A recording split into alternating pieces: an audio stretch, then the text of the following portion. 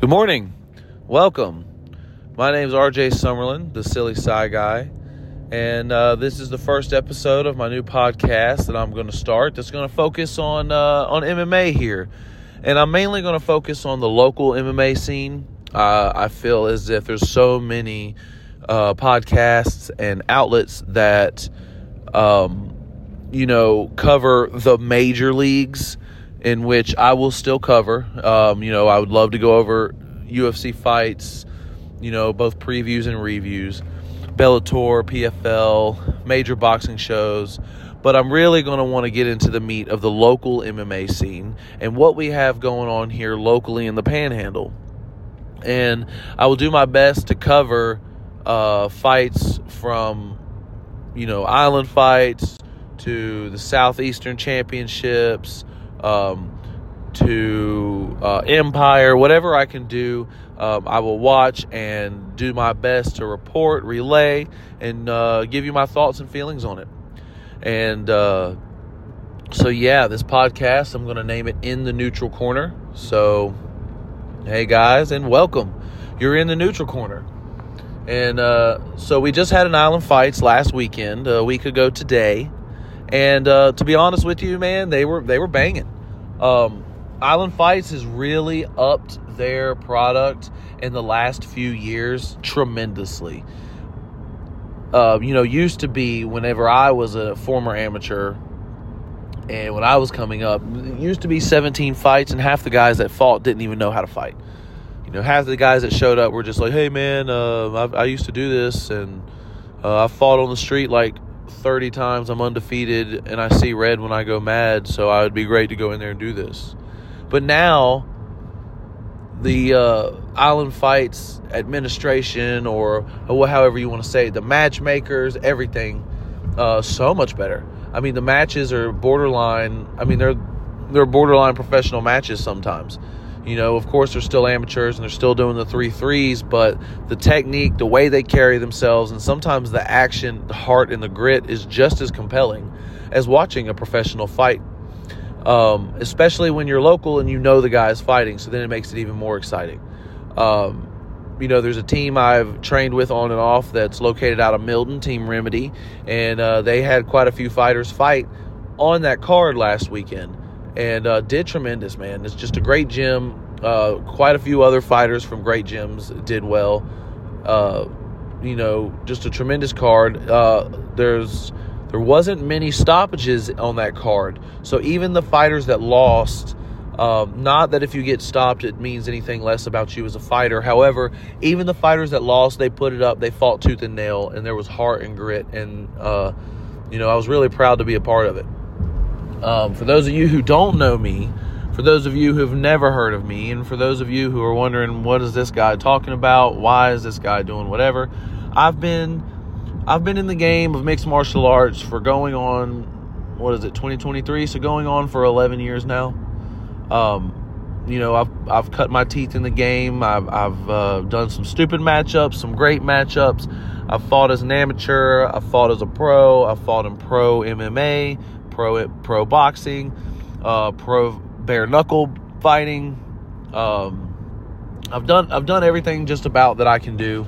Power slap is not in my sights at all, though, so y'all can go ahead and cut that out. But I've done quite a few different styles of combat sports. I have, consumed endless amounts of combat sports fights, media knowledge, etc., etc. I've gotten to train with some of the best in the world. I've gotten to train with Duke Rufus, Anthony Pettis, Paul Felder, and those guys up there at Rufus Sport many years ago. I've gotten to train. I've gotten to actually be trained and coached by the GOAT himself, Roy Jones Jr., for about 3 years, in which I did a professional boxing career after a knee injury I had. And so I have been blessed to be around some really great people, and the people that I met when I was around Roy really is priceless. I couldn't even put a price tag on the experience and the knowledge I gained just from the people that Roy brought in. Former world champion Devin Alexander, Chris Eubanks Jr. I've gotten to meet all sorts of guys like that, and it does nothing but add another tool in your toolbox, whether you use it right away or not. I do want to give a big shout out to my homie Cam Bennett. Obviously, he's not listening to this now because this is the first podcast ever for me. But we are really pro Cam Bennett in the neutral corner. And, man, he took a layoff, and I believe it was a year, maybe a little longer. And his last fight before that, he did a great job. He just came up short, as you do sometimes in MMA. But he really stepped it up. He was a completely different animal in that fight last night. And in my opinion, the best fighter of the night. Just looked phenomenal. Just looked absolutely phenomenal. Killer instinct. And then just the nicest guy that you could ever meet right afterwards. So I'm very excited for what the future holds. And of course, if you are paying attention here locally, they did just announce a huge card coming up April 1st in Milwaukee, Wisconsin. Dean Toole and the powers that be that deal with Island Fights also are the matchmakers and administrators for Game Bred Boxing. And Game Bred Boxing is putting on an event, like I said, in Milwaukee, Wisconsin on the 1st of April. And, hey, man, the main event, huge. You're going to have the former UFC lightweight champion, former Wheaties box cover star. His name is Anthony Showtime Pettis, and he will be taking an 8-round professional boxing match against the GOAT, Roy Jones Jr. And, it's really funny because those who don't know anything about combat sports, or those who took a boxing class or two when they were 17 and think they know everything but never pursued it past that, they don't understand that, hey, man, Roy may be in his 50s. Yeah, the man is still dangerous. The man has been doing boxing. He has been doing that since he was in diapers. He has forgotten more than even a world champion like Anthony Pettis will ever know as far as in the sport of boxing. So that's going to be a very interesting matchup because I feel like Roy will still have that Roy power, okay? Because power usually is the last thing to leave whenever you are in, whenever you are aging as a fighter. Your power is usually the last thing to leave. It's usually your speed, your quickness, your reaction time. Those things leave you first. And while those things may have definitely left Roy because inevitably, you're getting older, they're still way better than the regular guy. And I think that the problem with fighting is that people remember you in the heyday. They remember you when you were murdering everybody and you were as fast as a pistol. But you slow down just a hair and you're not as good as you once were, even if you're still very good. People are really quick to put you on the back burner, which is very sad. It makes me sad, but yeah, that's a very exciting matchup. And then right underneath that matchup, you got Vitor Belfort boxing in a 6-round professional boxing match, Jacare Souza, which is crazy. Vitor's got powerful hands. Jacare's a grappler, but he developed power in his hands over the course of his career. And that'll be a great matchup. I'm more excited for the matchup that was announced after that, which is Jose Aldo versus Jeremy Stephens. These guys fought once before in the UFC, in which Aldo caught Stephens with a nasty left hook to the body that, just folded him down. And Jeremy Stephens is just tough as nails. And it'll be interesting to see these MMA guys, MMA world champions, it'll be interesting to see them box, strictly boxing, against another guy that was an MMA fighter, and again, strictly boxing. So it'll be interesting to see their movements and how it goes. And, part of me feels like fighting another MMA guy in a boxing match, I don't really feel like anybody's going to have the advantage as far as like cardio, because they're both going to be used to the MMA style of striking. And I would be completely shocked if one of them came out and looked like a boxer. For those of you who don't know, there's slight differences. There is a slight difference in being a professional boxer in that stance, and the way you deliver your punches, and in the way you block punches, the way you expect punches to come and go. And then in MMA, same. The distance is different. Your power is different. Everything's different. People like to compare the two sports, but they are, in fact, two different sports. So that'll be really interesting. Then we have our second local big guy from Pensacola, Dylan Bad Boy Kleckler, friend of mine. Super, super happy for him. And he's fighting this trash mouth Josh Burns, who has done nothing but talk. Well, now it is time for the talk to stop, and it's time to put your money where your mouth is. And that will be an interesting matchup, because even though Josh Burns is just talking all this trash, spewing all of this venom out for no reason other than just trying to hype it and get in Dylan's head, Dylan's not a trash talker very much. Dylan's just going to tell him that like it is. Look, man, we're going to go in there, we're going to fight, and someone's getting knocked out. Dylan Kleckler is an exciting fighter to watch. He was, his MMA record's like 11-1 or 12-1. He, knocks everybody out, or he gets knocked out. Which again, I only think he's only lost twice. He lost once in MMA, he lost one in bare knuckle boxing. Hey man, we all lose sometimes. We all can't be world beaters. We all can't be John Jones. We all can't be Khabib Nurmagomedov. If we all could, then how would they be outliers, right? But Kleckler's got ungodly power. He's got great patience, and he's got the heart of a warrior. And I am with Dylan. I am Team Kleck all the way. And I think he's going to put Josh Burns down. And I think that it's going to be a very exciting matchup. But I think Dylan's just the type of person to, once he hits you a couple times, these guys they're just not going to want to be there anymore. And, that's just in my opinion, that's just the way that's going to go. So my predictions are Roy, my predictions are Aldo, my predictions are Belfort, and then, of course, Bad Boy Dylan Kleckler. Then, we have 12-0.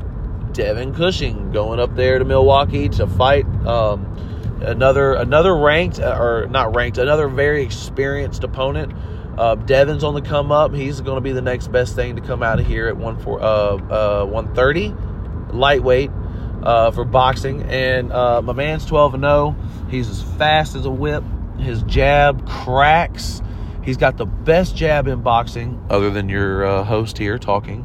But, no, really, Devin's got the best jab in Pensacola. He'll have the best jab in boxing. He's going to bring that jab back. And he's a fast southpaw. He's super accurate. He's very aggressive, but he's tactical with his aggressiveness. So he is constantly coming at you, but he's never out of position. He's very fun to watch, especially his last few fights. He took a little bit of a layoff. He took some time with his family. He took some time, got his mind right.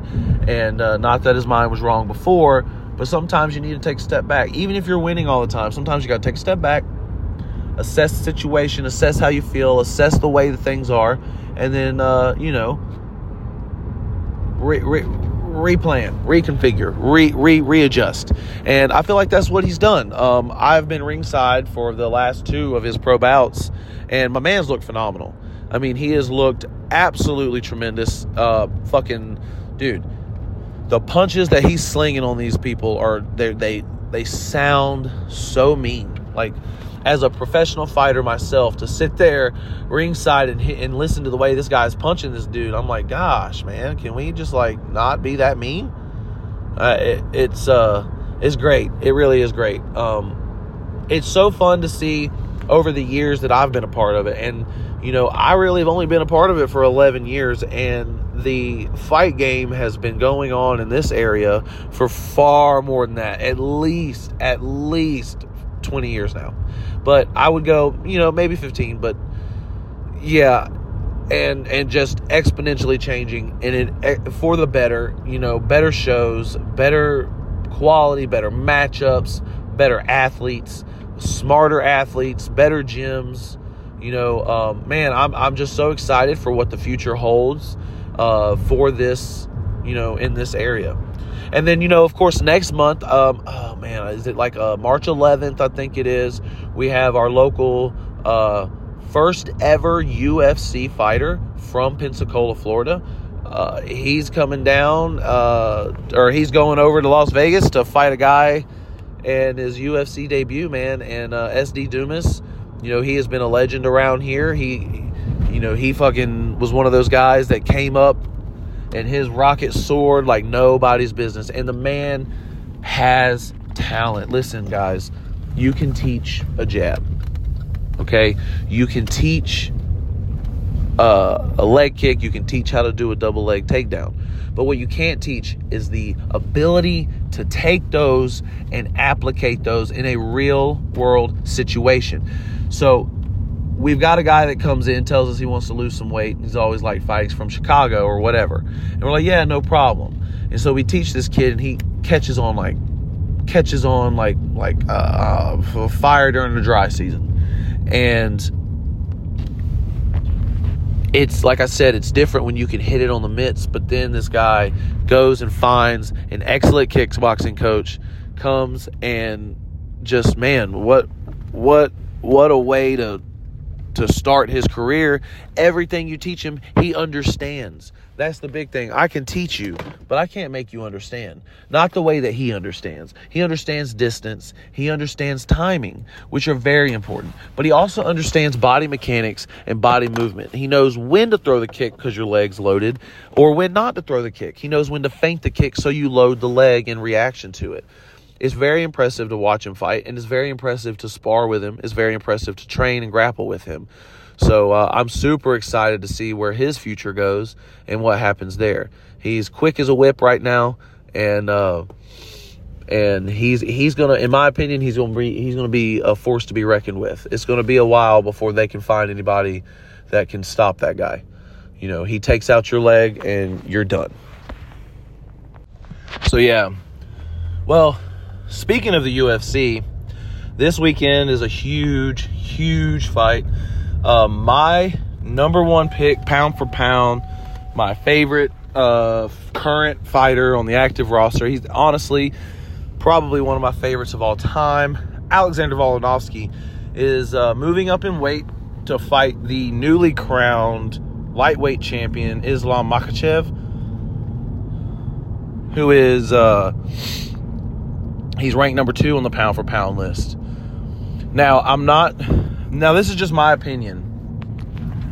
I think that it's a little premature to put that man on the pound for pound list. I get he's Khabib's like protege, and I get that he's like Khabib 2.0 and et cetera, et cetera. But the strength, think about it like when people used to, okay, do you remember back in the BCS Bowl days for the national national championship for college football, right? Do you remember that? Like, okay, if you had like 4 undefeated teams at the end of the season, they were all champs.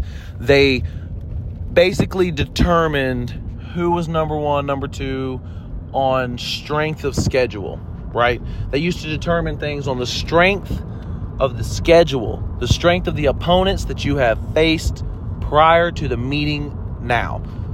And every fighter in the UFC is a UFC caliber fighter, so of course he belongs where he belongs. However, you got to think about what big names other than Charles Oliveira and then Drew Dober. It's not even really that big of a name. He is on a win streak now, and he is an exciting guy to watch fight. But those are like the 2 biggest names that I can think of.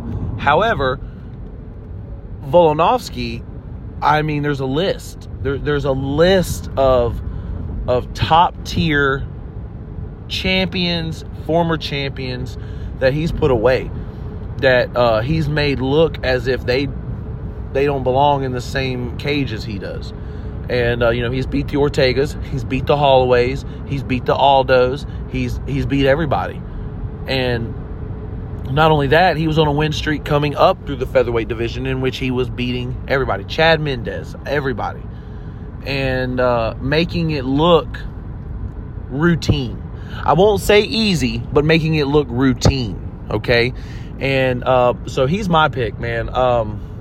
I think that... So Volkanovski's assessment the day before yesterday or something like that was that he does not think that Makhachev takes unnecessary risks.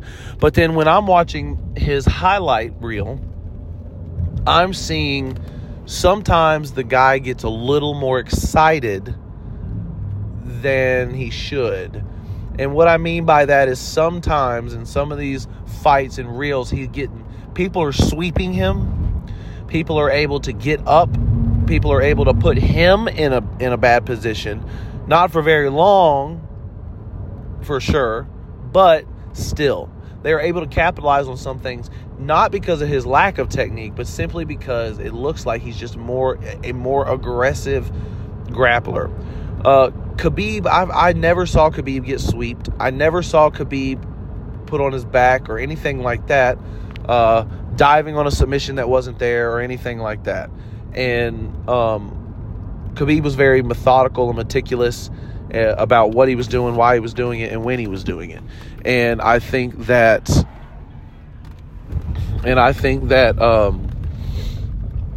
Makhachev is just kind of, a little rougher around the edges than Khabib is and was. So, but anyways, look, I'm going to cut it short there for the first episode. That's 21 minutes. I did this on the way to work, so I am looking forward to doing this more and in a more controlled setting with cleaner audio. I'm looking forward to having guests. I'm looking forward to going more in depth on topics, and I'm looking forward to hearing from you guys, and hopefully I can get some viewers, and hopefully I can get some people interested in, thank you for listening, and thank you for coming to the Neutral Corner. Godspeed.